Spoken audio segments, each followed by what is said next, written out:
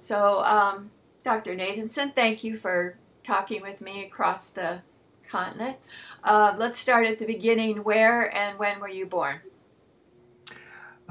New York City, June 20th, 1947. So that makes you on the Oh, cusp of Cancer and Gemini. Do you feel more mercurial or more sensitive and emotional? oh, I don't know. Sensitive, I think. Let's stick with that. Okay. Um, I'm really interested in what you learned about becoming a man. It's interesting to me to compare because some of the young men that I've interviewed in their 20s say starting in middle school they learn don't be like a girl, don't cry, don't be a sissy, don't, I don't know, sit a certain way, whatever. So I'm wondering what you learned. Well, I think that began in elementary school, as far back as I can remember. And in fact, I had trouble learning my lines. And I remember this is back in the 50s. And I remember there was a show on TV called the Burns and Allen Show from vaudeville. Anyway, Gracie was the crazy one and George was the relatively together one. But one day, and they were very popular. They had a long careers in entertainment. And but one day, Gracie quit, and she explained to the newspaper reporters that her lines were all crazy. She couldn't remember her lines, and it was too much effort. And as a matter of fact, she had a heart condition, but she did. But that day, she gave the explanation that she couldn't learn her lines, and I felt the same way. I just could not learn my lines properly. Everything I did turned out wrong, and I certainly got a lot of bullying in school from both boys and girls, I must say. And so that's what I learned in school, apart from anything else. That's what I learned about manhood in school. Fortunately, my father was not at all like that. He was very much like me in some ways, but he was better able to pass for white, if you know what I mean. Um, and my parents had a very, very good marriage. And so what I learned about manhood was from my father. And I have to say that I'm turning into him every day I wake up. I'm doing something or thinking something more like him. Of course, I didn't realize as a child that what was going on. I just felt, well, adults didn't understand me and all the usual stuff. Hmm. You mentioned in an email that Judaism was part of the your enculturation process. What Yeah. did you learn? I mean, when I think of Judaism and men, I think of the emphasis on scholarship and studying the Torah, and the woman can manage the household mundane stuff to free up the man to study. Well, yes, there's some of that, but I think what I learned at my school was, by the way, a Jewish day school. My parents were not Orthodox, but they sent me to that school, and I'm glad they did. And I think what really, the first thing that I think of is that we had courses on Jewish history, and aside from the biblical period, it was a history of being bullied and intimidated by other communities. And yet, Jews somehow managed to prosper and survive. And so I'm not at all well equipped to look sympathetically at the idea that being a victim is somehow a badge of honor and that you should intimidate other people into being nice to you because you're different in some way. I mean, Jews didn't do that. They didn't have pop psychology. They just got on with the business of living, and they happened to have um, mechanisms, including the love of learning, which were very useful in that regard.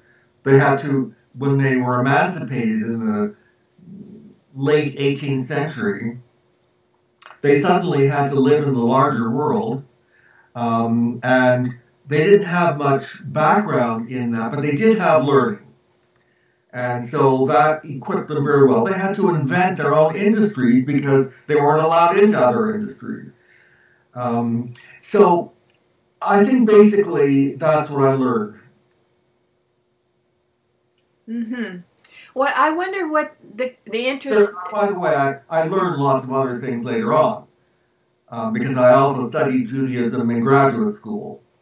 Um, and, um, and for me, that does have a personal meaning, even though I'm not a pious person by any means.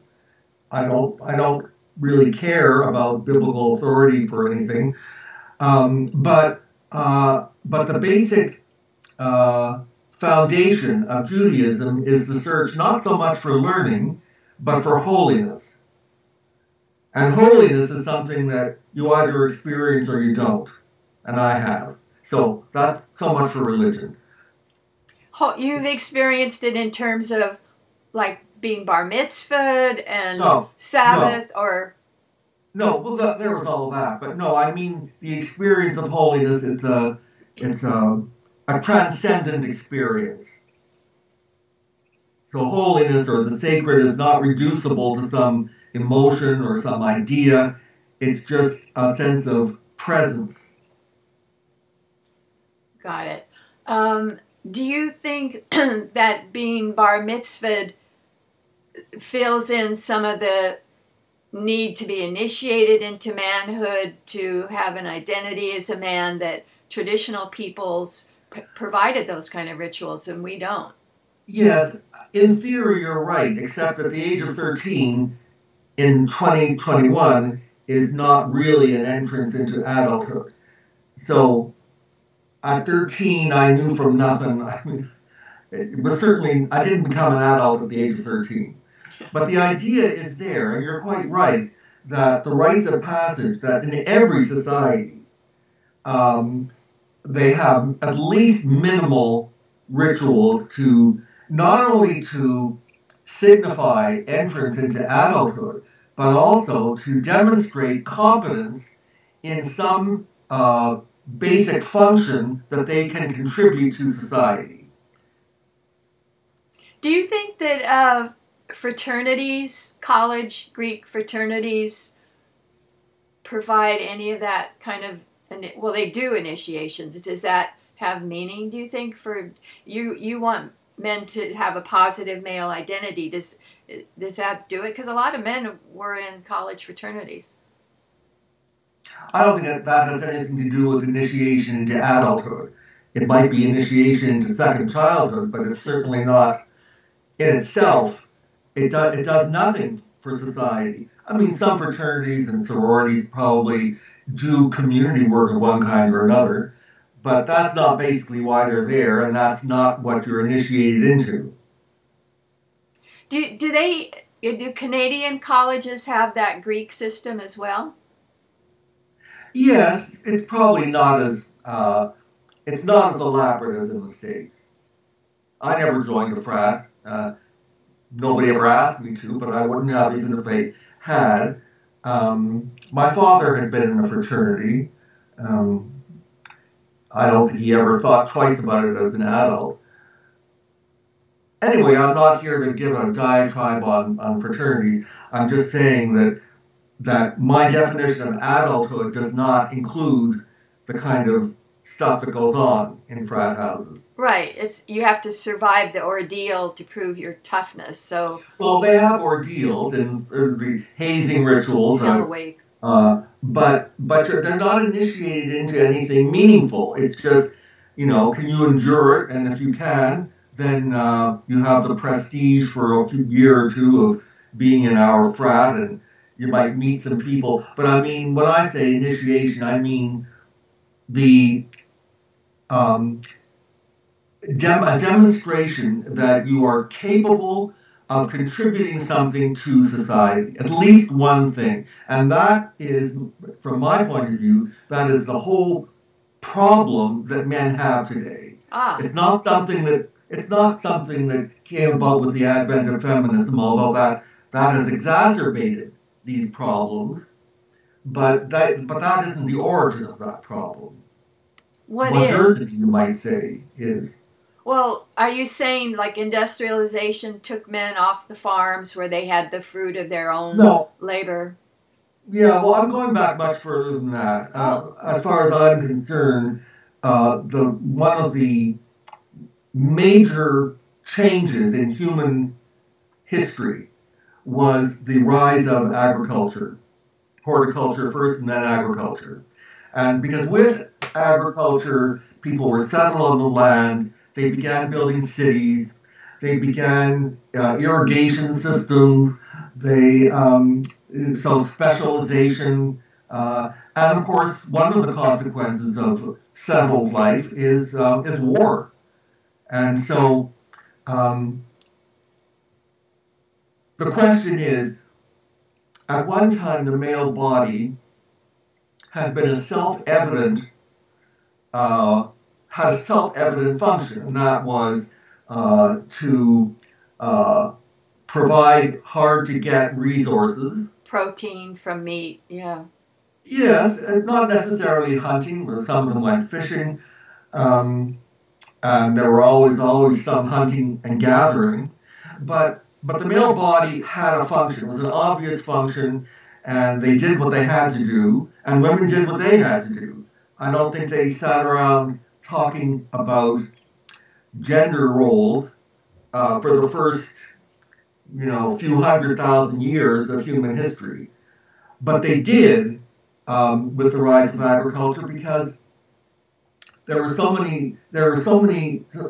much jockeying for specialized functions. I mean, there was writing, there was all there. So you didn't have to be a hunter or a protector, really, because the role of protection of the community very quickly became um, one of class. And so the people who led the wars were the aristocracies. Ordinary men basically pulled plows around their fields. And they had to because otherwise nobody would survive. So, no, but I'll come back to that. So various technological revolutions, including the Industrial Revolution, including the Computer Revolution, including, and most important of all, from my point of view, is what I call the Military Revolution. And the Military Revolution began during the French Revolution, when the revolutionary armies were recruited. They resorted to universal male conscription. So that meant, by default, that every man, simply by virtue of being a man, was a potential soldier. And so even in peacetime, it was still the underlying assumption, and the entire culture was geared to producing loyal, sturdy soldiers. But the French Revolution, the new social contract that emerged once you dismantle the monarchy and the aristocracy, there was a new social contract, and by that contract, every man was a citizen because of being available for the national armies. Anyone who wasn't a soldier was not quite a citizen, not in the fullest sense, and that included women. So there was a problem right there. Nevertheless, until very recently, and there's still plenty of opposition to it, the military has been a source of masculine identity, but the problem is that it's a lethal source of identity. As far as I'm concerned, we don't need that. we need another source of identity that is not heavily tied to kill or be killed. So my own theory is that the traditional notions of what manhood could mean, and they're all, they differ a lot cross-culturally and historically, but there are some things that they have in common. And the one thing that is left that women still do not and cannot do, I'll have to defend that in a minute, is become fathers. So I think that fatherhood really is that's the last bastion. If we cannot assert that fatherhood is some distinctive, necessary, and publicly valued contribution, then we cannot have a healthy masculine identity. And so if we can't have a healthy masculine identity, well, you look at what happens when that crumbles. You have soaring suicide rates among men. You have soaring dropout rates from school. You have men seeking some kind of affiliation with gangs or crime. Because if society has no room for them as men, then to hell with society. They can turn against and abandon society.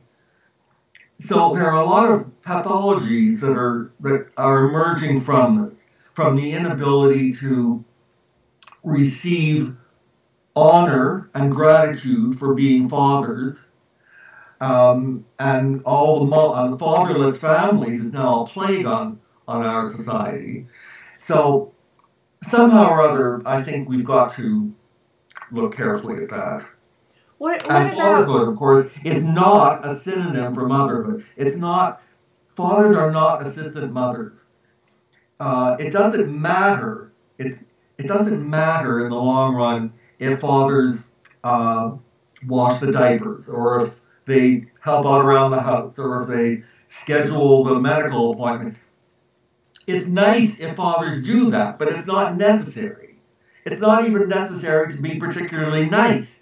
What is necessary is that fathers be in a position to introduce their children to the larger world beyond home. And that need becomes more important as they get older. Okay, so in infancy, infants don't necessarily need fathers around all the time to coo over them. But as they get older, they do need fathers. And you see, the message is very different. The message that fathers have to send to their children is, let me start with mothers. The one message that mothers must give their children is unconditional love. Okay? I will love you no matter what you do. If you turn out to be Al Capone, if you turn out to be Adolf Hitler, I'm still going to love you in some way. But fathers do not give that message. The message they give is, I will respect you if you live honorably in the larger world. Now, it's not an emotional thing. It's something that children must learn. So I'm assuming that you would agree with Warren Farrell's emphasis on fatherhood, like in his book, The Boy Crisis. And he makes the point that fathers teach roughhousing and funny put-downs and limit setting and responsibility and risk-taking in a way that mothers don't. Exactly. And you learned that from your father. Yes. I mean, my father, first of all, he was very engagé. He was not sort of an absentee father, even when I was very young. He over the years, he told me things that I found very unpleasant. I mean, he once, I can't remember all the occasions now, but he criticized me. I would rather have his approval for everything I did or thought, and he didn't always give it. Sometimes he said, no, you're all wet. You have no talent for this or for that. But of course he was right. And as I grew older, I knew he was right. I think he saw himself as what used to be called a gentleman. A gentleman is somebody who conducted himself with civility at all times.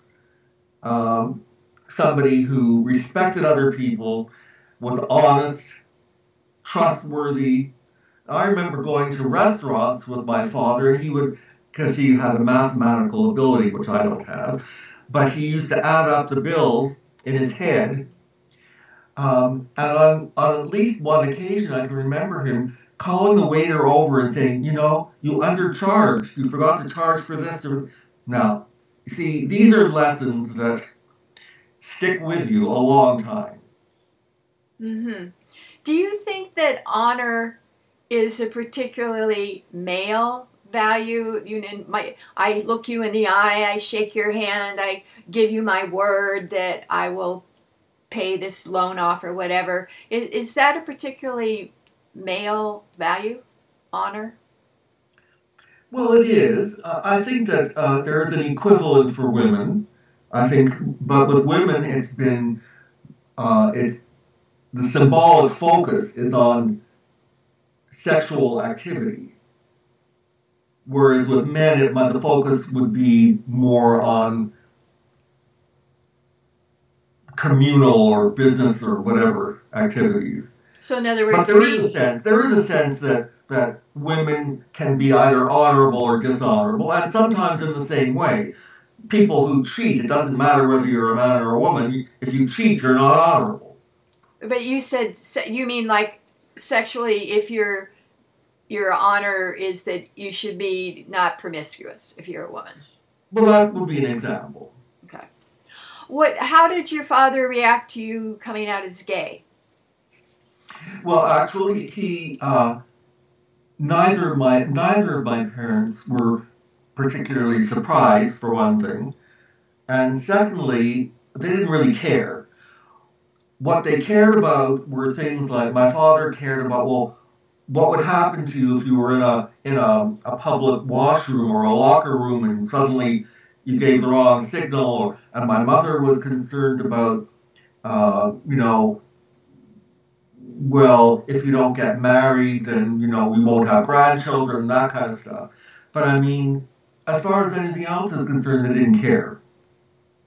And I think that was because they happened, I don't know how common this is, but at least in their case, they had, they never talked about sex. Not with me, well, they might have with each other when they were private, but they never talked about sex. But and my mother neither of them actually liked what were called risque jokes. And so if they had people over for dinner and somebody made a risque joke, they wouldn't be invited back. But they were certainly not prudes. And they enjoyed being physically close. And I remember one day when I was about 5 or 6, I wandered into the kitchen and I found them standing together, holding hands and looking out the window. So that was their sense that there was a difference between private behavior and public behavior. Mm-hmm. And what was your coming out story? What people usually have a story. Yeah, well, I don't really have one because there was no drama. There was no nobody was nobody was crying or yelling or threatening or anything like that.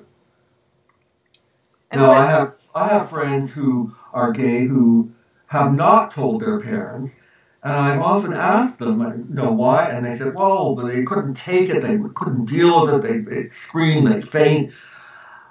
But you see, I always thought that it was my duty to my parents to be honest with them and give them a chance. And I think that these other people, they're not really honoring their parents. They're not giving them a chance. Mm-hmm. And what have you developed over the years in terms of long-term relationships? Has that been part of your MO? Well, I would say I have not been successful in finding what I wanted. I wanted, yes, I wanted a long-term relationship, of course. Um, I opposed gay marriage for other reasons, but not gay relationships.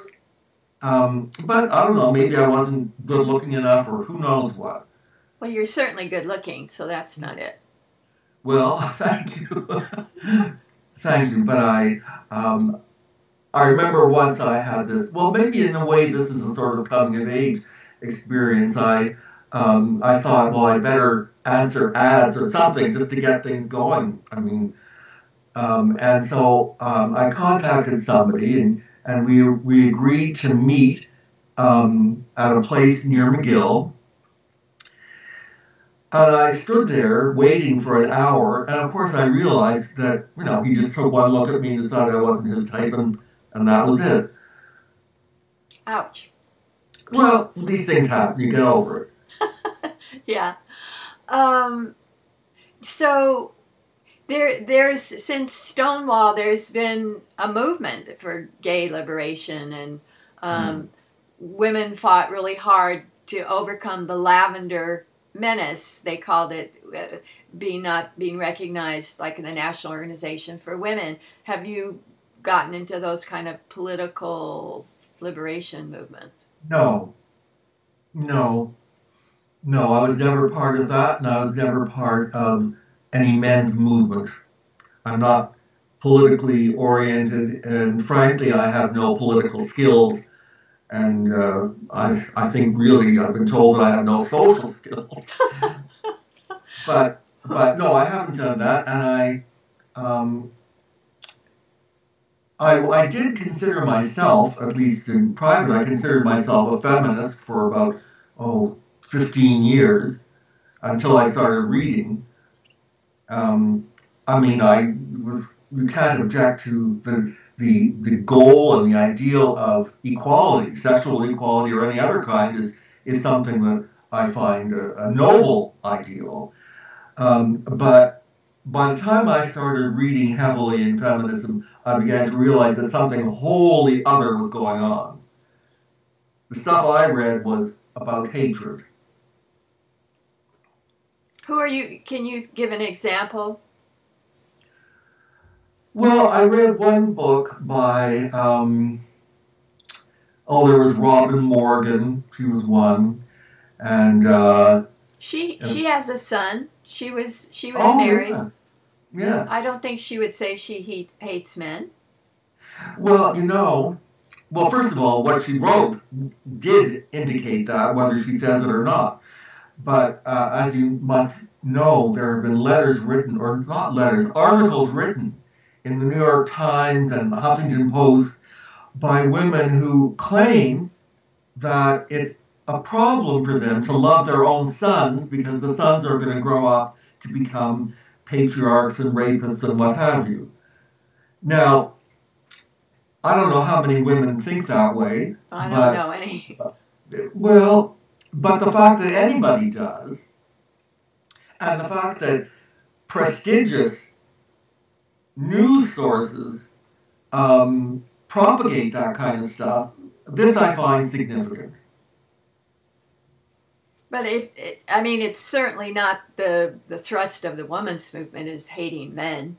No, it's not the thrust of the women's movement. But of course, as you know, there isn't one women's movement. There are many. And some of them are quite different.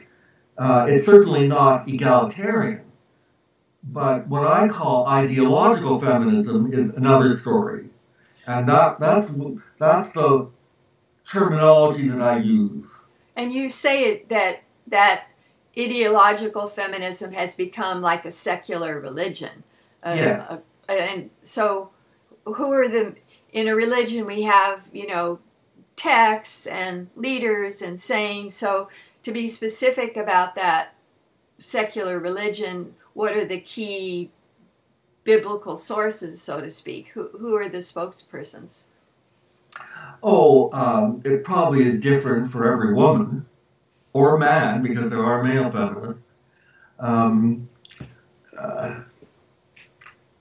Well, one of the, just to think of one or two offhand, Never mind the stalwarts like Gloria Steinem, but Catherine McKinnon, for example. I mean, um, she doesn't just write books, she's actually a government consultant. She advised the Canadian government, even though she's not Canadian, on pornography law and the sort of thing. So she and her pal Andrea Dworkin. Andrea Dworkin. And Andrea Dworkin swore to her last day that she didn't hate anybody, but you can't read her stuff without getting that. She was married to 2 men. Yes, one of which, Stoltenberg,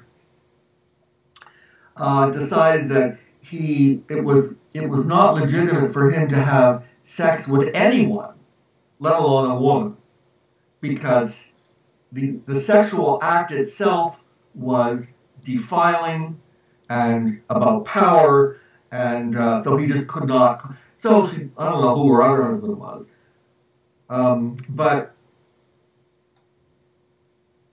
they were, you can say, well, these are fringe people, but I used to read Ms. Magazine a lot, and I remember once there was some article on Andrea Dworkin, and the issue that came immediately after had dozens and dozens of letters, all of them saying something like, yes, Dworkin is an extremist, and no, we don't like that, but, and then they gave a list of reasons for basically circling the wagons and not allowing anybody to criticize Dworkin because she was the voice of the future.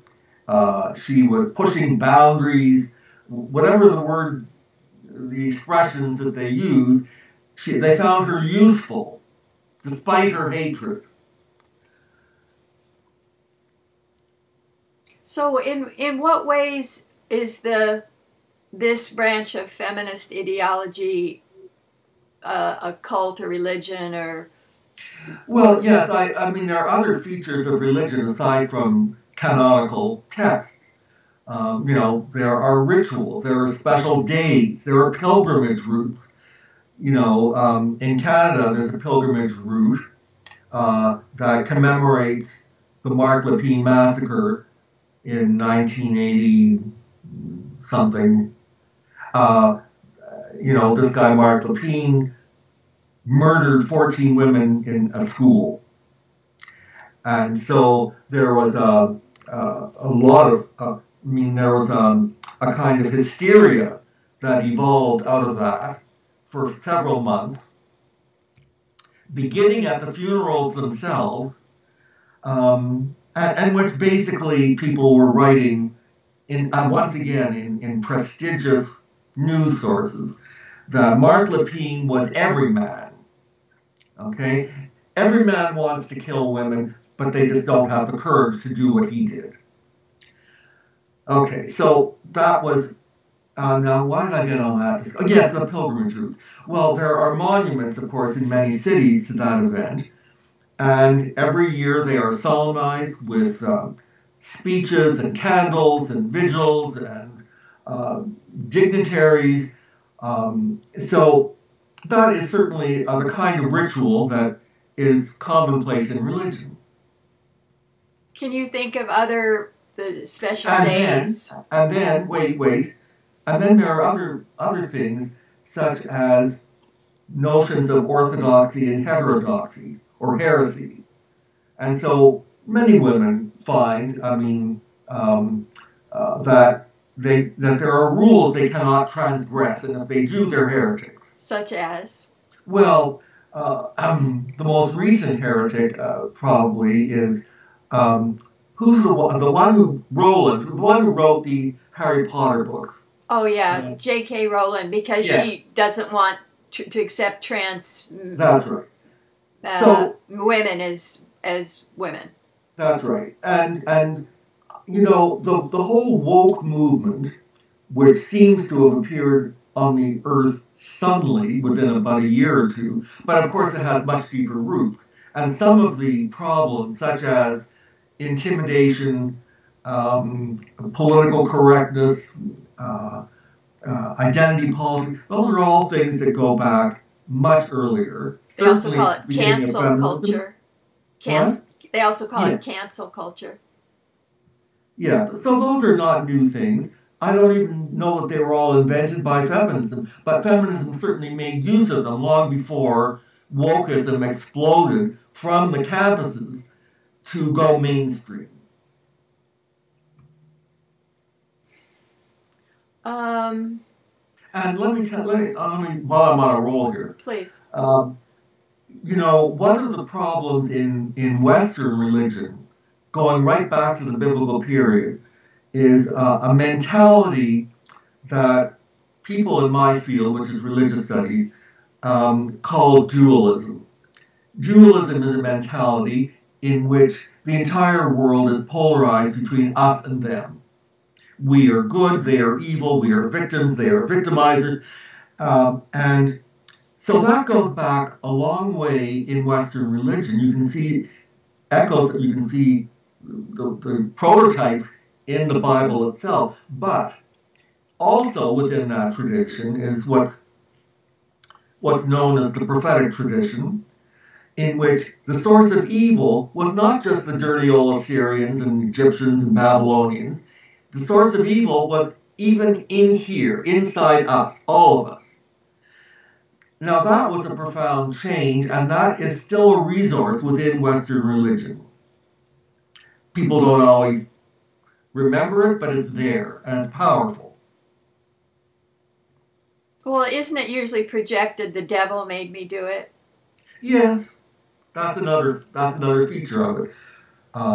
The devil got into Western religion because if you say that God is good and evil happens, then how do you explain that?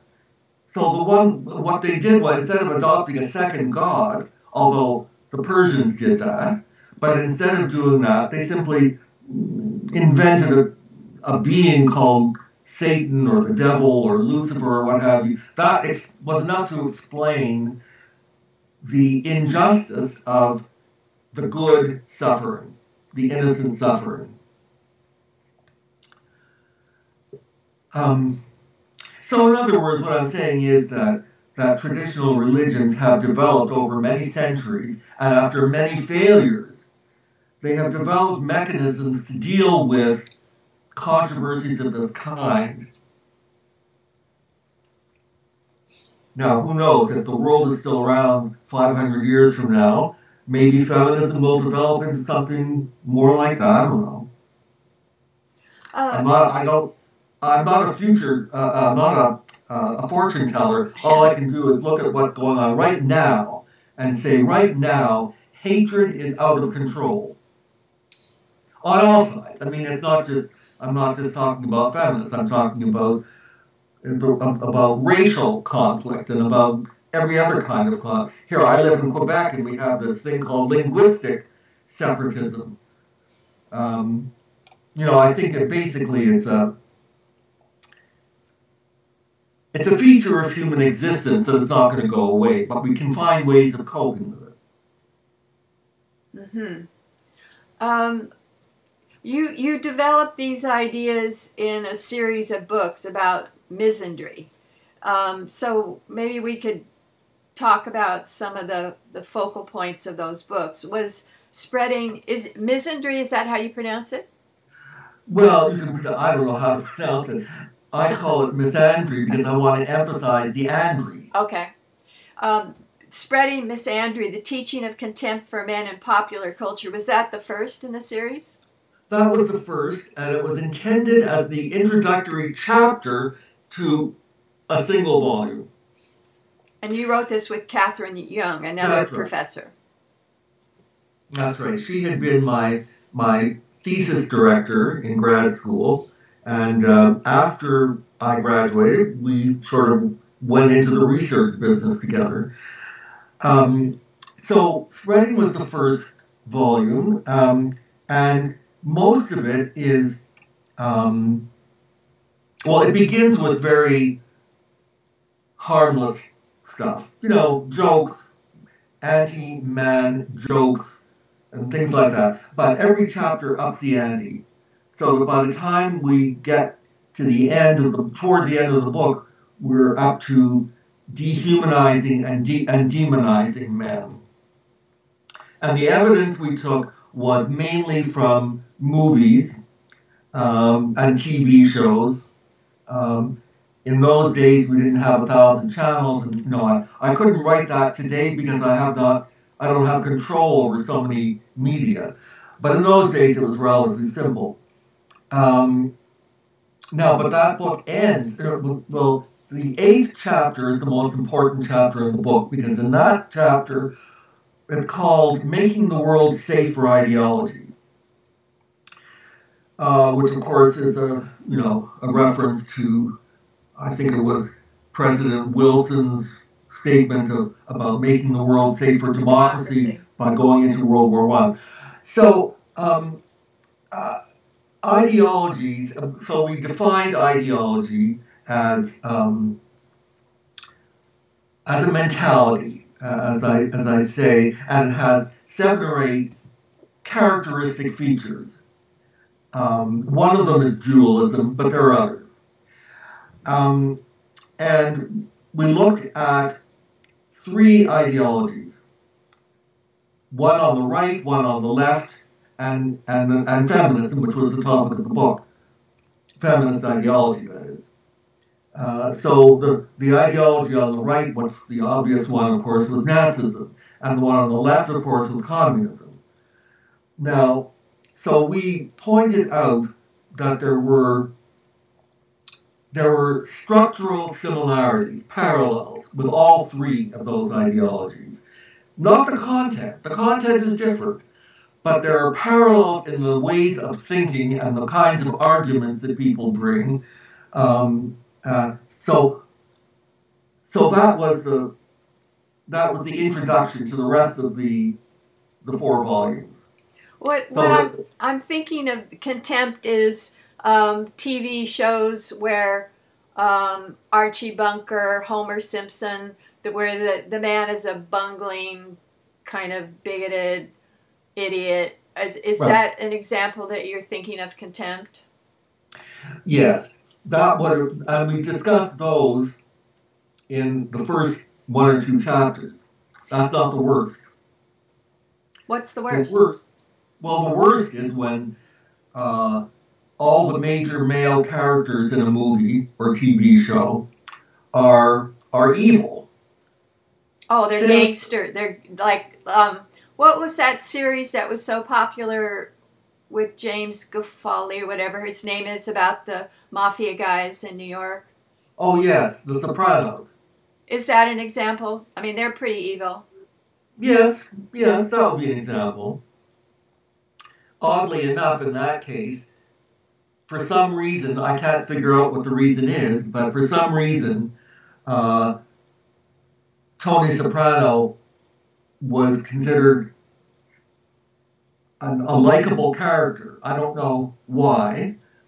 He went to a therapist. He was a father, so he, he had some warm aspects to him, although he could order people killed. Right. And Adolf Hitler loved dogs and children. And he was a vegetarian. Anyway, so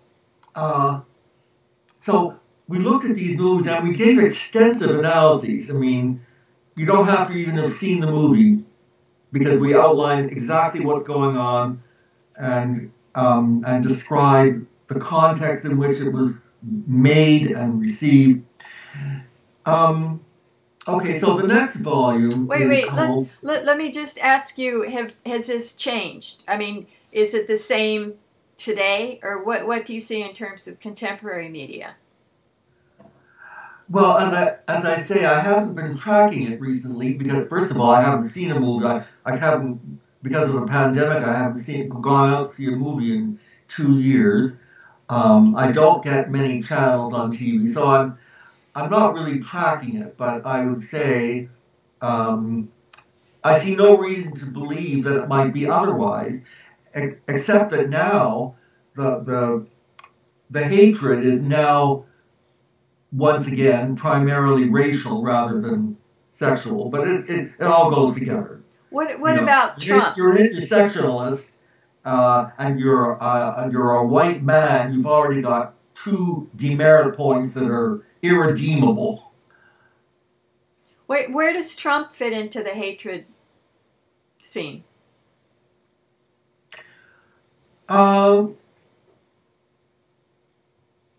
He wielded it like anybody, like most other politicians, including Biden. He certainly, my father would have said, "This is no gentleman. He does not get to come into our house," and he's not a likable person, I don't think. I like some of his policies, but he does trade in stereotypes and insults, and but not, I think, more than many other politicians, not a Democrat or Republican. I'm not impressed by what I've seen of Democratic politics over the past 5 years. Anyway, I mean, Trump is a person. I'm not building a theory around him. Well, it's just that he's the most current example of misogynist, sexist, male chauvinist pig. I mean, he really is. Now, why do you say that? Because he said he makes jokes about everybody. He said that his power, his celebrity gives him the opportunity to grab women's genitalia. He's raped women, attacked women. Well, whoa, just a minute. The story that I heard about that came out of the leak of that video was that he was bragging about his ability to make women want to have sex with him. He didn't talk about rape. No, grabbing. Yeah, he might have done that, but he didn't talk about that.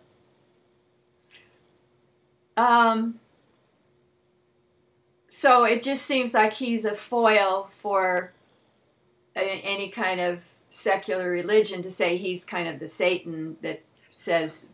Oh, there's no question that hostility to him went way, way beyond any kind of rational discussion. He wasn't somebody you could just dislike or disagree with, or both. He is said to be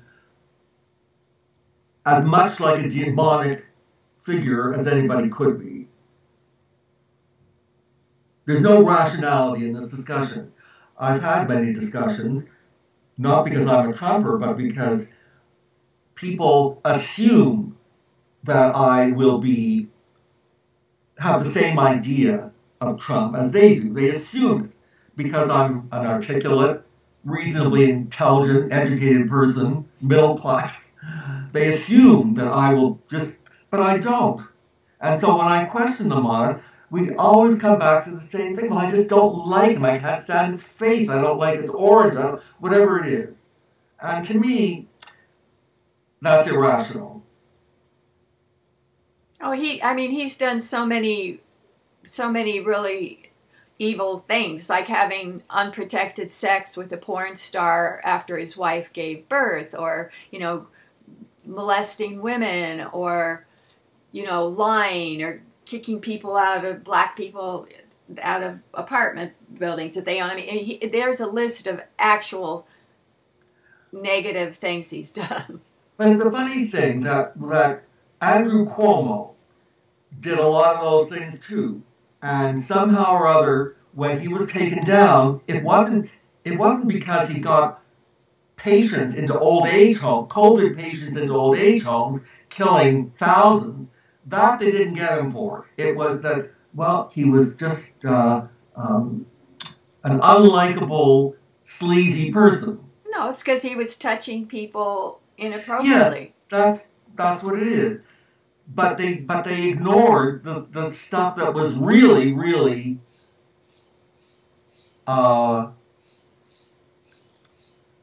atrocious.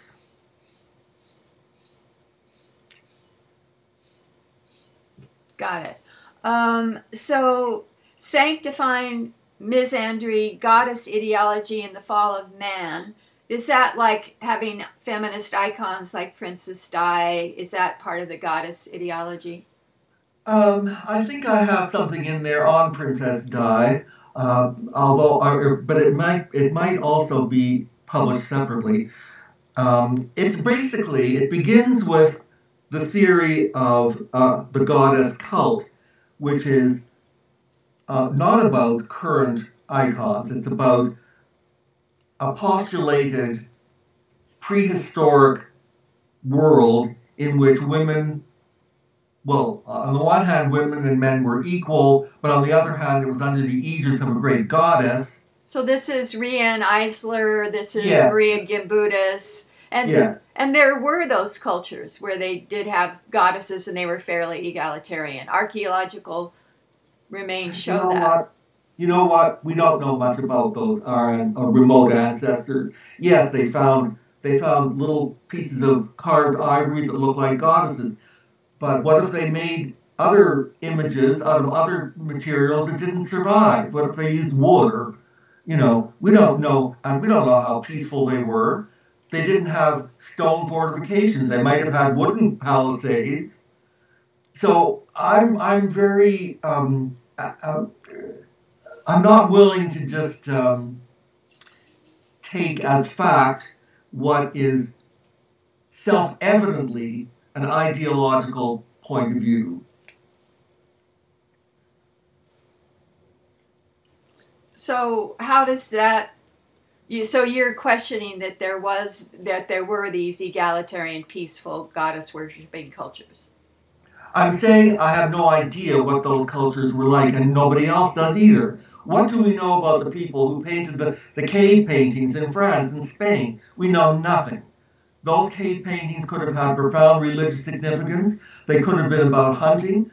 They could have been interior decoration. I mean, we just don't know. So let's be a little cautious before wading into that. What about the fall of man, part of that title? Well, because the ideology, the feminist ideology that I'm talking about, has basically patterned itself, its worldview, on a reversal of the biblical pattern. The biblical pattern, and I shouldn't really say biblical because it's actually post-biblical, but the idea that evil entered the world through Eve. The Bible doesn't say that, but that was what was interpreted. That's how it was interpreted by later generations. Well, doesn't it say that she was beguiled by the serpent and but took it the also bite of says the apple?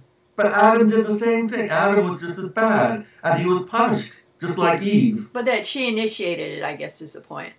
She didn't initiate it, the serpent initiated it. But she was beguiled by the serpent. Well, he was beguiled by her. I mean, all I'm saying here is, never mind the chronology though, but let's say that was the pattern. Well, the pattern now is that evil entered the world through Adam, or if not Adam as an individual, but men. Okay, so if you apply that to the goddess cult theology called theology, you get the idea. Okay, so everything was going perfectly. This egalitarian paradise, everybody was happy, but then suddenly, for some inexplicable reason, men rebelled. No, the idea rebelling, then men from other cultures invaded. Right. But it works both ways. In one way or another, men were responsible for the inauguration of evil, for getting humans out of the Garden of Eden, out of paradise, into the world that we know in everyday life. So that's the basic paradigm. And of course, it concludes the same way too, because the biblical conclusion, not the biblical, the Judeo-Christian conclusion is that at some point beyond time and space, which is to say in some other world, there we will return to paradise. And everything will be fine. Everything will be equal. Everything will be. Now, I wrote my dissertation on the Wizard of Oz as the secular myth of America. And so I used three levels of interpretation. On the one hand, it was the story of Dorothy, an individual who grows up and goes home. And it was also the story of America, which as a nation grows up and goes home. And that in turn comes out of the basic Judeo-Christian paradigm of the movement between paradise lost and paradise regained. So that's a structural parallel that I drew, and I explored that more fully in Sanctifying Misandry. And then we got into other people like Mary Daly, who wrote the book basically in theology, which was my field, and so, or at least part of my field. So I read her books, and they're pretty hateful, and they're pretty. Well, she feels that the XY chromosome is deficient in some ways, so that if you're lacking two X's or something, inherently flawed in men. Yeah, well, you know. And then there was Marilyn French, another one of my favorite targets, who wrote this book, Beyond Power. Okay, so she said that, men are about power over other people, and women are only about power with, and everything's nice and beautiful and caring and sharing and loving, and men are just these evil clod lovers.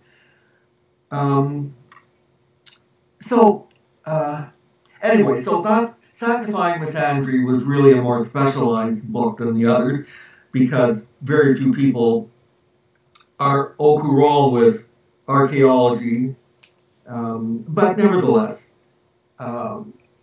we wrote that, and then that was the third volume. The second volume was Legalizing Misandry, and that's where we talked about the legal systems in both Canada and the States, and the ways in which they are not necessarily as egalitarian as you might assume. And so we went into very high-profile cases and looked at the ideological wrangling that was going on just below the surface of the legal debates in court. And that was before Me Too and the vigilante movement. So in that sense, it's a bit, they're all a bit dated now because things are moving so fast. And then the next volume was... So the main issue legally seems to be fathers' rights after divorce in terms of child custody. No, that was one chapter. What are the other legal issues? There were other chapters on sexual harassment laws. Then there was the military thing, and then there were a whole bunch of moral panics in the 1980s and 90s, which were people obsessed about them for years.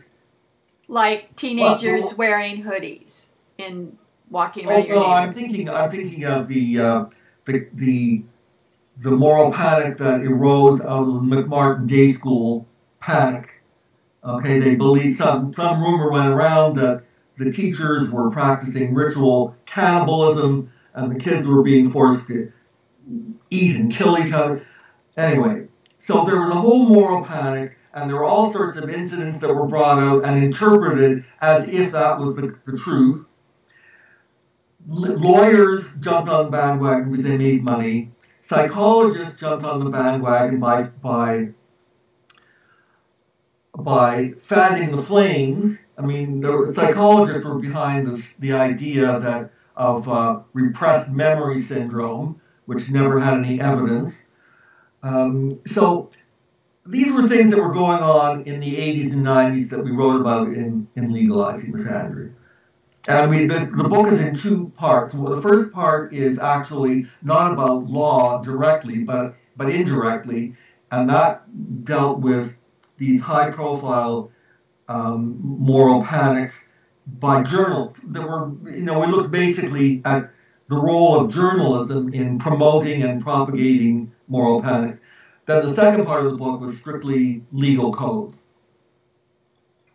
Mm-hmm. And then replacing Misandry, A Revolutionary History of Men, where does that fit in? Well, that's where we retraced history, a history of the male body in particular, not so much biologically, but the male body as a source of identity, as a symbol. And we looked at the transformations of the male body in public estimation from necessary to less than necessary to demonic. So there's an evolution there. So we looked at about 12,000 years of history, and that's where we suggest that there's a way of getting beyond this degradation of identity for men, and that is through fatherhood. So that's the thesis that we end up with. But I highly recommend the chapter on the military revolution because it was fun to write, but also very disturbing because we looked at the ways in which masculine identity is premised on being a soldier, but being a soldier in turn relies heavily on Christian imagery. Okay? Soldiers are people who lay down their lives on an altar of the people or the country. All the imagery of sacrifice, self-sacrifice, covers over the reality that the state sacrifices men. It wasn't the men, even men who agreed to go and wanted to go, that wasn't enough. It was by law, they had to go by law. So, and if you look at the art at war memorials, the imagery is very heavily Christian. And then I'm thinking about, there's a whole spate of films, you're interested in media as it portrays these themes, where the young woman is the heroine, like the Hunger Games, Divergent series, Rey in Star Wars. Do you think that is in any way denigrates men, or how does that fit in? No, that in itself is not a problem. Why shouldn't women be heroes? I have no problem with that. I have a problem with some of the male characters in those movies or productions. Darth Vader. But not the idea of a woman or a girl being a hero is fine with me. Okay. And then you have more books in the series that you're working on? Yes, there are two books that are in process. One of them is a history of men's movements, and the reason for that was an add-on. And the reason is because so far we had talked only about what women say about men, and it was about time that we heard something about what men say about themselves. The final volume, which was intended from the beginning to be the moral center of the entire project, is called Transcending Misandry. And the subtitle is From Feminist Ideology to Intersexual Dialogue. So the goal is dialogue, but dialogue is a very overused and misused word. I chose it because I had done some work many years earlier in Jewish-Christian dialogue. And so we had nice groups who got together in church and synagogue basements and we talked nicely to each other and how much we have in common and all that. Okay, but dialogue for me is not just a nice conversation. It's not even a debate. A debate is in which one side has to win over the other. Dialogue is a form of interaction in which both groups or both individuals win. They learn something. And the goal is reconciliation, not triumph. So in other words, there's a continuum of communication. At one end is warfare. Closer to the center is debate, which is ritualized warfare. At the other end is communion or harmony of some kind, and closer to the center is dialogue, which is ritualized communion. By ritualized, I mean it takes a particular form with certain guidelines. Anyway, the ritual part is not important. So the goal is, now, one chapter in that book is called Decalogue of Dialogue. And that means I just took the the Decalogue, the Ten Commandments, as a symbolic gesture. It could be 10 principles, it could be 15 principles, 6 principles, but these are the principles, no matter how you organize them, that are necessary. They're the precondition for dialogue. So what are some of those principles? Well, the most obvious one is that you have to want to learn something new about the other, not just to confirm what you think you already know, but to hear something completely different. You have to make an effort. It's not something that is just a mood. Wouldn't it be nice to have a conversation with so-and-so? You have to prepare for it. You have to read. You have to have some knowledge to bring to the table. What are the others? I can't even remember the others because they all flow together. But that's the basic point. Do you have any models of successful intersex dialogue that people can look to as models? Well, in the interreligious world, I can, because not all interreligious dialogue takes place at the personal level. Much of it takes place at an institutional level.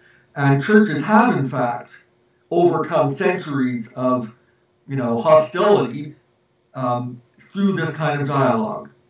I'm thinking about South Africa after apartheid. Mandela instituted what was the phrase for those where we talk together? Truth and reconciliation.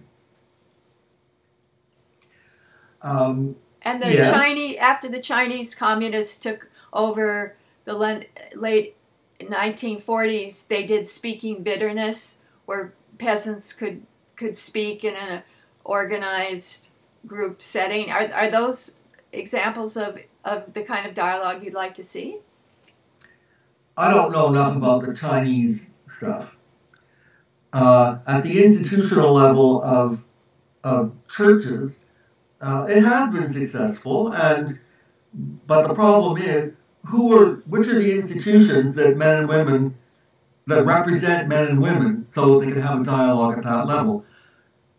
There's the National Organization of Women, but there's no equivalent for men, and I suspect that now is pretty well dominated by people who are not terribly interested in dialogue. But I could be wrong about that. But there have to be parallel institutions to have a dialogue at that level. The National Organization of Men Against Sexism, NOMAS, always has male-female task groups. No good. They are male feminists. It's not a men's movement at all. It's a women's movement. They wouldn't say that. Yeah, they would say that. They would say they're feminists, but they're interested. They're unabashedly feminist, and they basically say, if you're not feminist, we're not interested in you. What do you see as the branches of the men's movement, and are there parallels in Canada to the U.S.? Oh, there's no border for these things at all. Well, but there's national groups like National Congress of Men or whatever. There are Canadian Equality Councils. So there are national organizations. Well, yes, but most of the membership comes from either country. It's not. I used to belong to the what was it called now? The American Academy of Religion. But of course, plenty of Canadians were members of that, and there was no border. They had meetings up in Canada and in the States. Right. So what are the branches of the men's movement? Well, one of them that you hear about these days is the incels, involuntary celibates. I don't really have a lot to say about that because it doesn't do anything that I would want a men's group to do. It's basically feeling sorry for yourself and possibly taking revenge. So I don't give that much credit. There are some religious groups. There was one about 20 years ago. I don't know if it's still around, but it was a group that sponsored this Million Man March. Oh yeah, it was a African American? Largely black, yeah. And evangelical.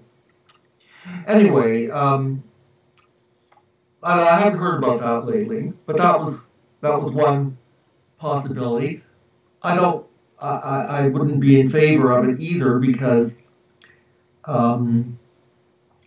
its notion of manhood is just it's a historic paradigm, but they don't adjust it for current time. So if they can say that 100 years ago men were men and women were women, oh well, what does that say now? It doesn't do us any good. This is like Promise Keepers, those evangelical groups. Yeah. Then there are men's groups that are focused on custody and legal battles. And they tend not to focus on anything except the immediate legal struggle. In other words, these are not men who would read a book on, 12,000 years of the history of the male body. They want practical results quickly. They don't care about anything except getting results. I'm being dismissive there, and there probably are many men in those movements who are not like this. But that's my general impression. It seems like the largest group now is like Everyman and Mankind Project that have support groups for men after initiation, warrior training weekends. That seems to be the biggest. Yes. Now those emerged out of what was called the mythopoetic movement. I don't know if that word is still used, but it comes out of the poetry of Robert Bly, and the idea is that yes, we can learn from other cultures and incorporate these ideas so that men can absorb other ways of behaving or thinking about being men. And so they basically ransacked other cultures, notably tribal cultures, which is, today people would call that cultural appropriation, but that's another matter. The problem is that we're not a tribal culture. You can't just import ideas and rituals and myths into an alien culture. There has to me, any solution, if there is a solution, has to emerge from our own past. now a future men's movement in India would look very different, perhaps, and rightly so. But we're not Indian, so we deal with the resources that provided to us by Western civilization, and it's full of resources, wonderful resources, not to be discarded as the woke would have it. Then I belong to I support a group in Canada. It's called CAFE, the Canadian Association for Equality. Oh. And it originated as an attempt to do for men what similar organizations have done for women. It is very carefully organized to promote sexual equality.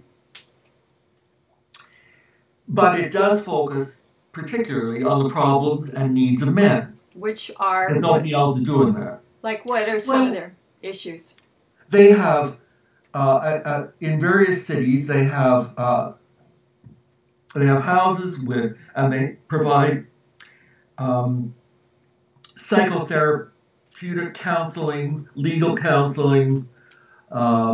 They're building a shelter for men and children and their children, because men are victims of domestic violence.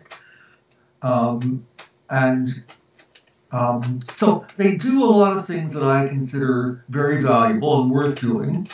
Are they funded? Excuse me. Are they funded by the government, or are they a private organization? Or they actually have some government funding, but they're mainly because they do things. I mean, they provide services that government would otherwise have to fund.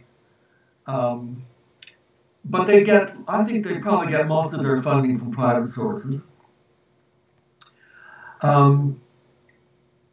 It's not quite the best fit for me because most of the people in charge are either social workers or social scientists. And my work is in the humanities. So it's not a perfect fit, but nevertheless, it's a very worthwhile organization. They do provide social services that men need. So, and not only social services, but also, just even educational programs, and private counseling, group counseling, you name it. They're trying to cover the territory. Do you think they fill some of the gap in creating the positive male identity that you would like to see for provided young men or all men? Well, they don't do it in a systematic way. I think that the men that I've met there are men that they would be good examples for children. I mean, they're devoting their time. Very few of them some of them are professionally trained and they're paid, but others are not. Others are volunteers, but they volunteer their time and their energy to mentoring boys or to doing all sorts of things that need to be done. Like a Big Brother kind of a program. Yeah. And then in Australia and even here now, there's something called the Shed movement, men's sheds. The same kind of thing. Places where men can get together and feel comfortable about talking about their problems as men. And not easy to do. There are those same shed groups in Canada? I think they're starting up here too, yeah. I haven't heard of them in the States, have you? No. But whatever you call them, they actually are happening. Right. So when we think about young people, we think about increasing rates of anxiety and depression. And people say it's usually girls who present, especially with anxiety. What's your take on mental health issues for young people? Well, in the first place, boys and girls exhibit anxiety or stress in different ways. So if you're looking for the signs of distress in a girl, that's fine, and we've developed a whole vocabulary to articulate the kinds of thought patterns of girls. We don't have that kind of language for men, for boys, and as I say, the problems become obvious in different ways. They express it differently. A girl might join a gang of girl bullies. That happens in school. Boys might join a gang a criminal gang, or they'll take out their anxiety tends to be externalized rather than internalized. But the problem remains, and you can diagnose it, and you can do something about it. So boys don't go around talking about, oh, I'm so anxious, and I feel this, and I feel that. And they don't say that. That's not their way of talking. But there are other signs that indicate serious problems. You can't look at the suicide stats and the dropout stats without knowing there's a problem. What do you see in Canada in terms of, in the U.S., men are only 40% of the college students and they're more likely to drop out? Is the same problem in Canada? Yeah, same problem. And why is it? Because they don't have a positive male identity? No, I wouldn't put it that way. That trivializes it. I think that not because identity is a trivial problem, but because I think there's much more going on. I think that, well, you see, I don't want to explain that entirely as something psychological, because that means that the problem is just in their own heads.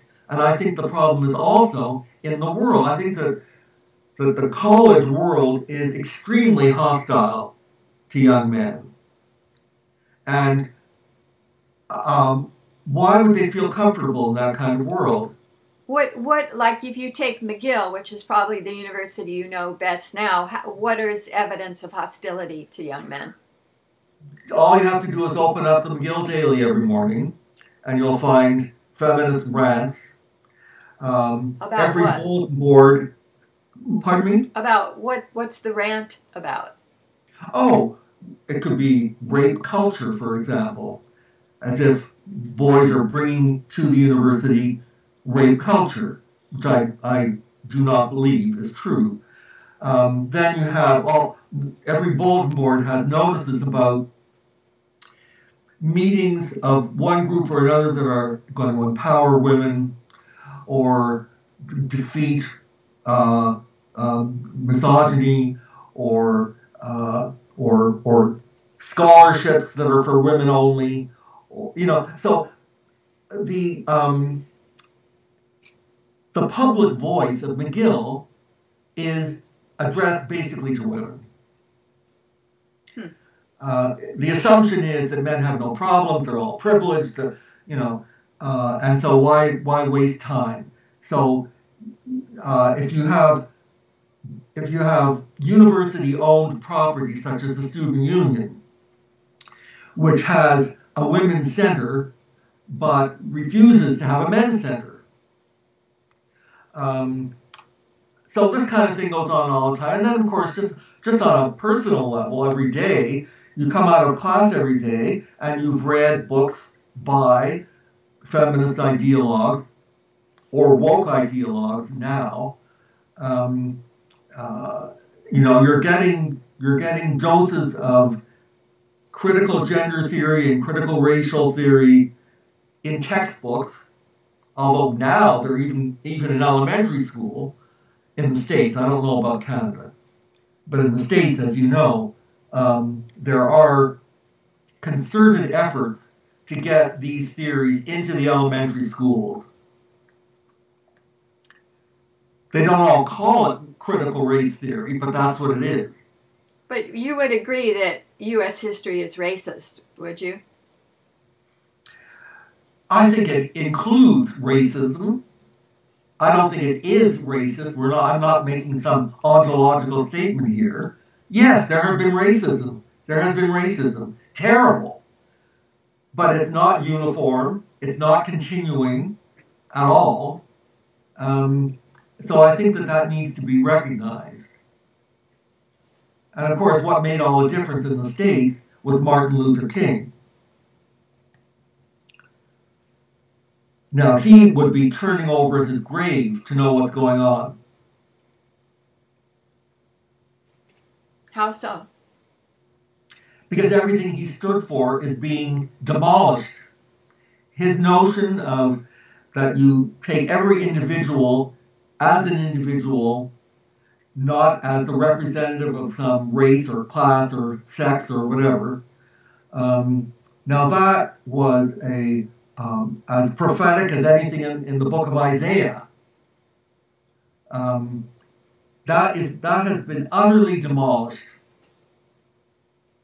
So the people who are speaking now for black people, the leaders, I don't know about all black people, but the leaders, whether it's Black Lives Matter or whatever, they're saying the opposite. They're saying that race is the determining feature of who you are.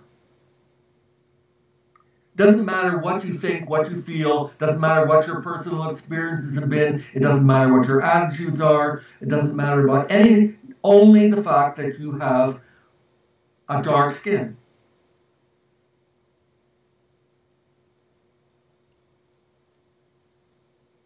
Or that you happen to have an a Y chromosome. I mean, these are, and you know, it's interesting. The combination of sex and race is interesting because they're both about biological determinants.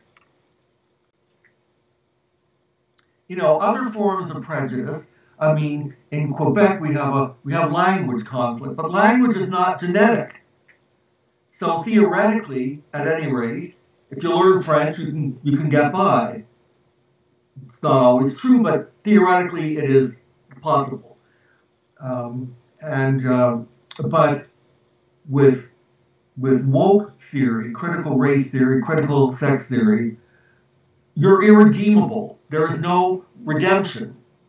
So wokeism is a secular religion, but it's a religion without redemption. Mm. And it confuses justice with revenge. Mm. These are turning upside down centuries of hard-won ideas. It took centuries to develop the idea that equality is a good thing.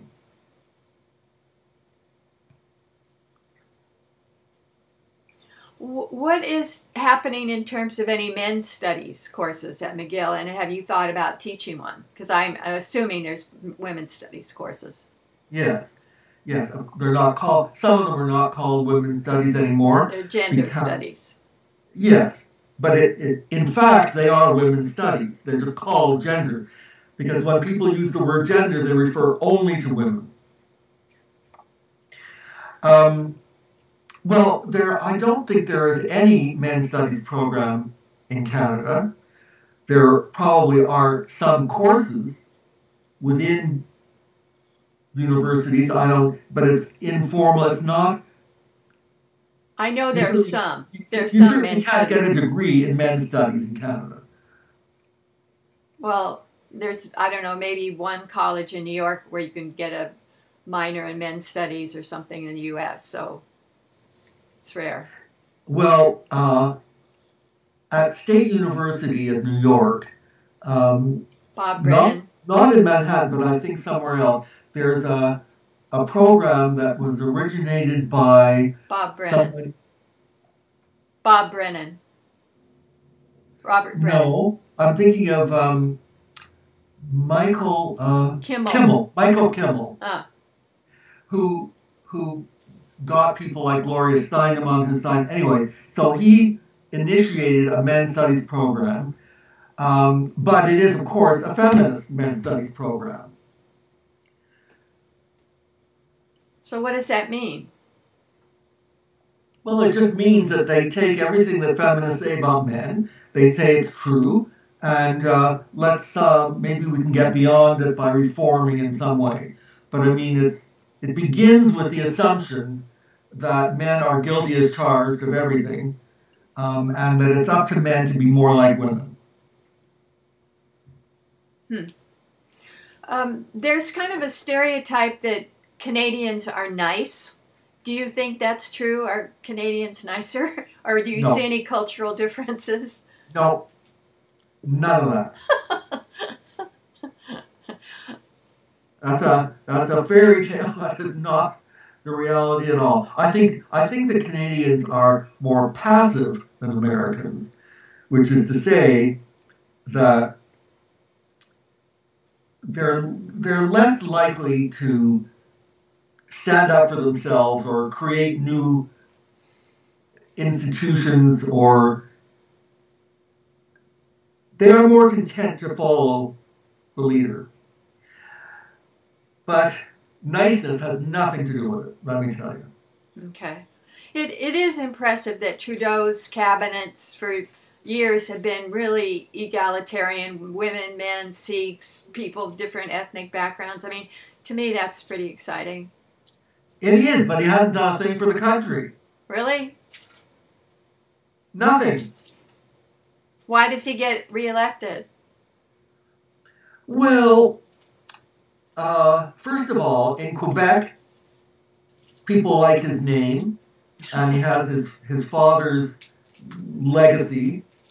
He's not up to that legacy at all. Mm. His father was a real intellectual. He had ideas.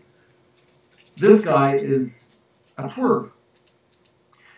But so he has that status, and there's a kind of glamour that goes around with him. He's very I don't like him, but he has a kind of a stage presence. He's a glib talker. When somebody asked him why he had an equal number of male and female cabinet ministers, his answer was, well, because it's 2015 or whatever year it was. Now that's a very glib kind. He does that all the time. Anyway, I'm not really interested in Canadian politics. I follow American politics because that's the crucible of all these ideas. And what are you thinking of the Biden administration so far in terms of men's issues? It's a disaster. He's rolling back Betsy DeVos's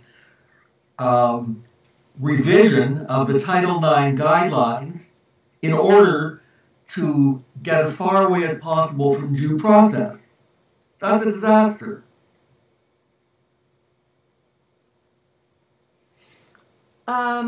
We didn't get to something I want to find out about you is how did you decide to become a professor and study religious studies? What were the influences that led you to your career?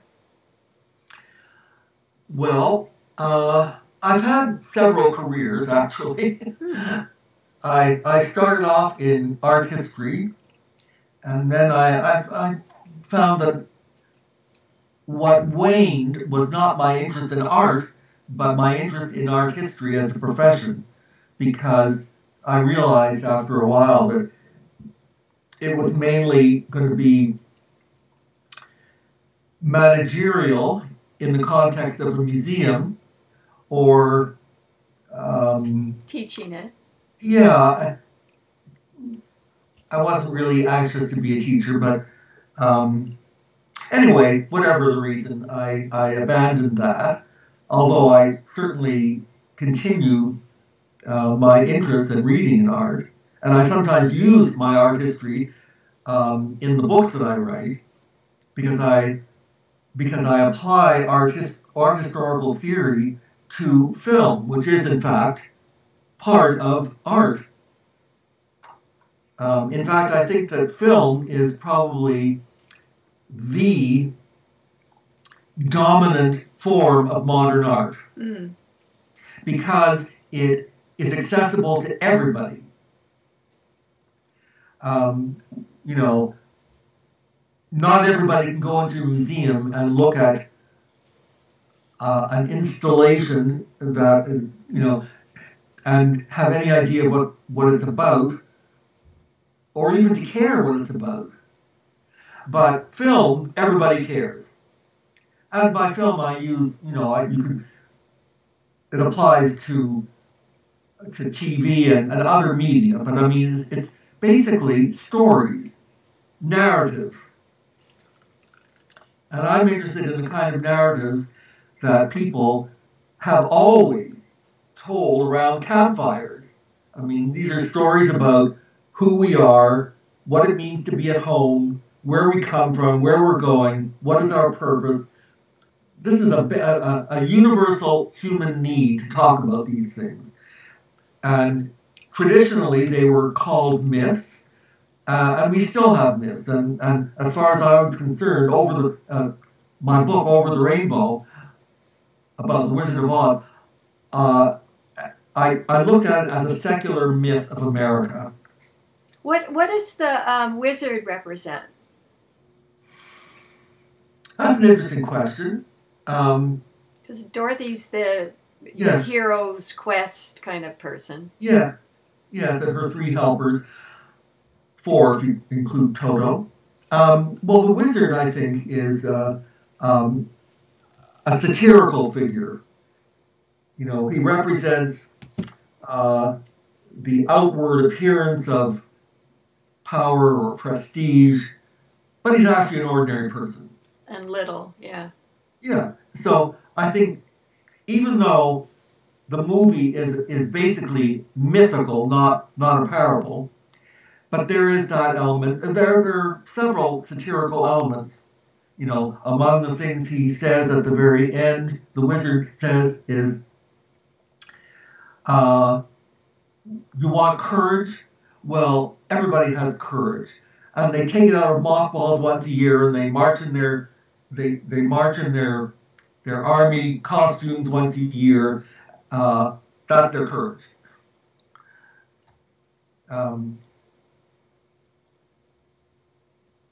So there, you see, the wizard comes out of the vaudeville tradition. It's basically vaudeville. Oh, behind the screen, the performance. Yes. And even the dialogue, the comedy and the songs, they're all straight out of the vaudeville stage. Mm. So do you consider him a good guy or a bad guy? Well, I think he's an ordinary guy, and I think that's, I mean, because although there's a lot of pretension about him, but he's a good guy. He wants to help people when he can figure out how to get things going. He tries hard. He's sympathetic to their plight. He's not a bad person. He's an ordinary person. Got it.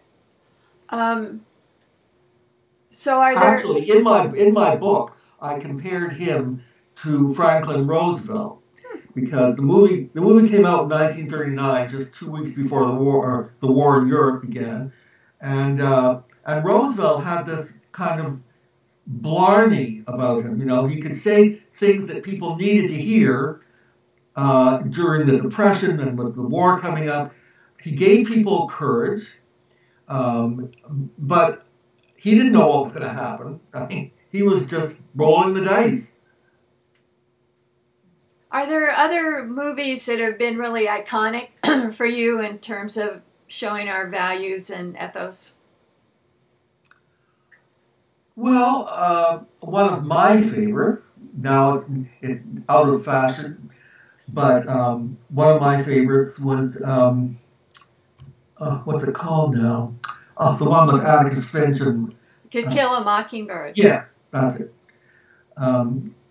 Yes, if I could think of a portrayal of a good man, it would surely be Atticus Finch. Right. And it's interesting that his daughter is a daughter and not a son, and she's kind of a feminist icon, you could say. You could say that. I don't know. Well, she stands up for justice. Yes. Yes. Any other favorites? Oh, favorites. Well, I really my favorites tend to be classics. The reason being that it's only with the distance and time that you can evaluate the cultural impact. Mm. So, or even the artistic matter, for that matter. So one of my favorites is Rebel Without a Cause. James with Dean. Yeah. So there is this boy who is really confused about a lot of things, including what it means to be a man, and his father is, in his eyes, less than a man, and his mother is less than a woman, and so there's that going on. And at the end of the movie, the father takes off his coat and drapes it around his sons, and that's a classic image of a boy taking on the mantle of manhood. That's his coming of age. And his coming of age wasn't just about, his first sexual encounter. It was about understanding responsibility. Mm.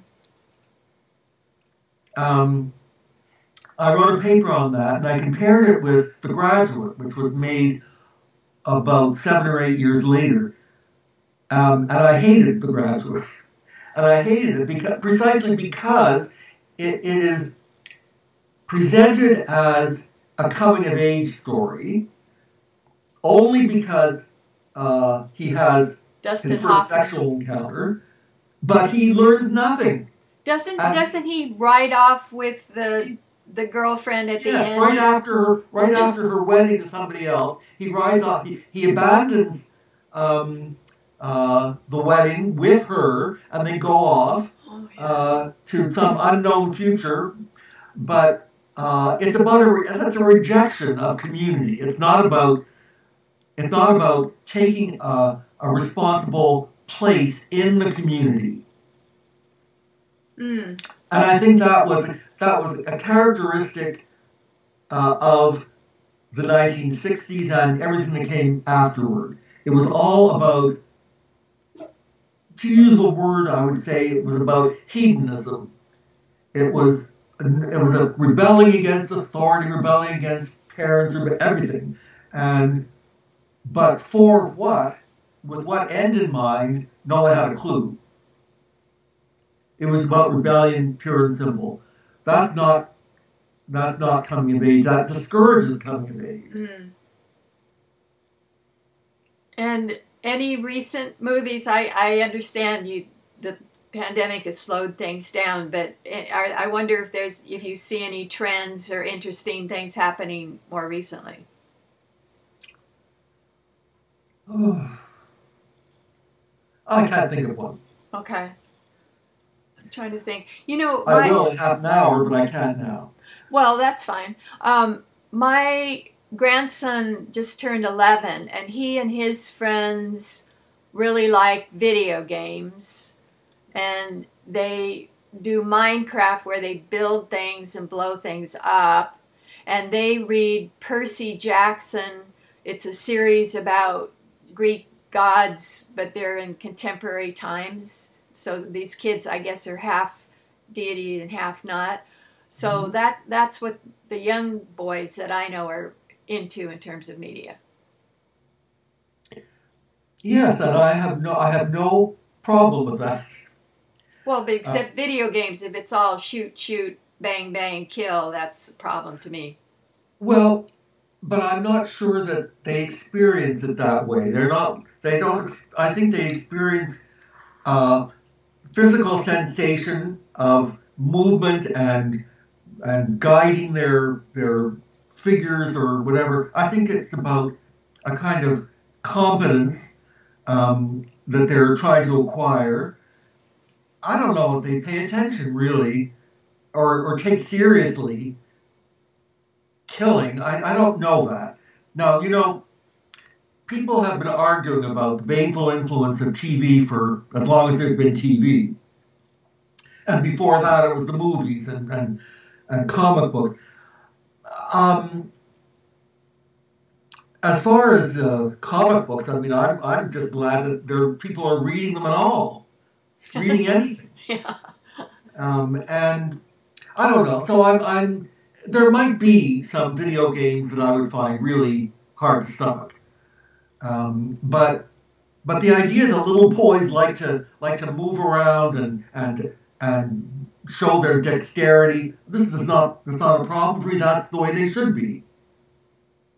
Got it. Not sitting at little desks and doing what they're told. Now, mind you, when I was in school, I liked sitting at my desk, but I was not typical. So last question, are you pessimistic or optimistic when you think about the intersex dialogue, future directions towards equality? Well, I can give you two answers. On the one hand, I am very pessimistic because things get worse from one day to the next. Not just about men and women, but about black and white, all sorts of things. Conflict is a fact of life, and it's just everywhere. It just contaminates everything. Cynicism is everywhere. In fact, wokeism is a classic venue of cynicism. It's about nothing other than cynicism. However, I can give you a second answer, and I can say that there are signs of hope. And among the signs of hope that I'll mention right now is that there are more and more women who are speaking out in favor of men. Now, some of them are women who have sons or brothers or husbands that they love. And I get letters from women who say, I appreciated your book because I have a son and I'm worried sick about him. But women, but even not mothers, just women are feeling confident enough now. How long that will last, I don't know, in this atmosphere of wokeism. But they are saying, no, feminists are wrong about men. And I think that is a really hopeful sign. Have you heard of the honey badgers, this group? Oh, yes. Yeah. Oh, yes. They started in Canada, is that correct? Right. And what's their focus?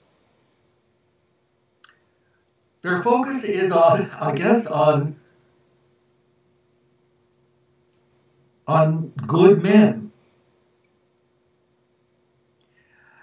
But also but to get to that point, they have to wade through all this feminist ideology. So I think they're well-read. They have a background in reading feminist literature. I think they claim to be egalitarian feminists. But the stuff about men is something else. That's where they draw the line. And I respect that because it always takes courage to disagree with the people that you are expected to be your supporters.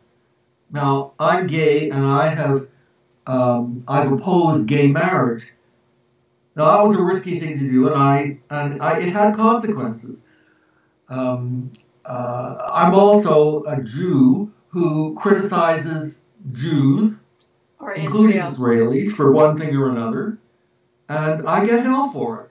But I think that but to the extent that I have self-respect, and for me, that's a long, problematic topic, but to the extent that I have developed self-respect, it's because I have at least the courage to be intellectually honest. Why do you oppose gay marriage? Because I think that children need both mothers and fathers. It's that simple. I mean, I had other reasons. My other reasons were simply that the arguments being presented for gay marriage I thought were stupid arguments. Um, the only one that I could really take seriously was the argument in the States, not Canada, where you didn't have universal medical coverage, and so if you weren't married, you couldn't get medical coverage. Okay, that was, but you didn't have to have gay marriage to solve that problem. That would be easy to solve in other ways. Um, but my main reason was simply that I'm convinced that children need, if at all possible, both at least one mother and one father. Because they do entirely different things, and to have one person doing both gives a conflicting message to children. You can't tell children, I'll always love you no matter what, and I'll respect you only if you act in a certain way. Now, and for the same reason, I oppose single parenthood. If at all possible, children should have both a mother and a father. So gay people didn't. I think.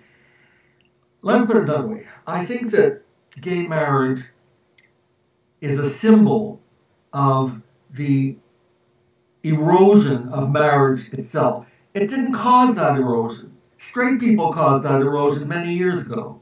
But gay people jumped on that and used that for their advantage, but it still does not do anything to encourage marriage in the way that I think it should be. Got it. Anything else that we've left out that you would think we need to discuss in terms of men? Well, there probably are. There probably are. I'm drawing a blank now. What book are you working on now? Well, I'm not working on a book at the moment. I do write. Well, here you asked for an example of a movie. I do sometimes write cultural analyses of movies, and the one I saw about 5 years ago happens to have been a Swedish American production called Summer, and it's about some students anthropology students who go to Sweden to visit a community that still practices pre-Christian religion.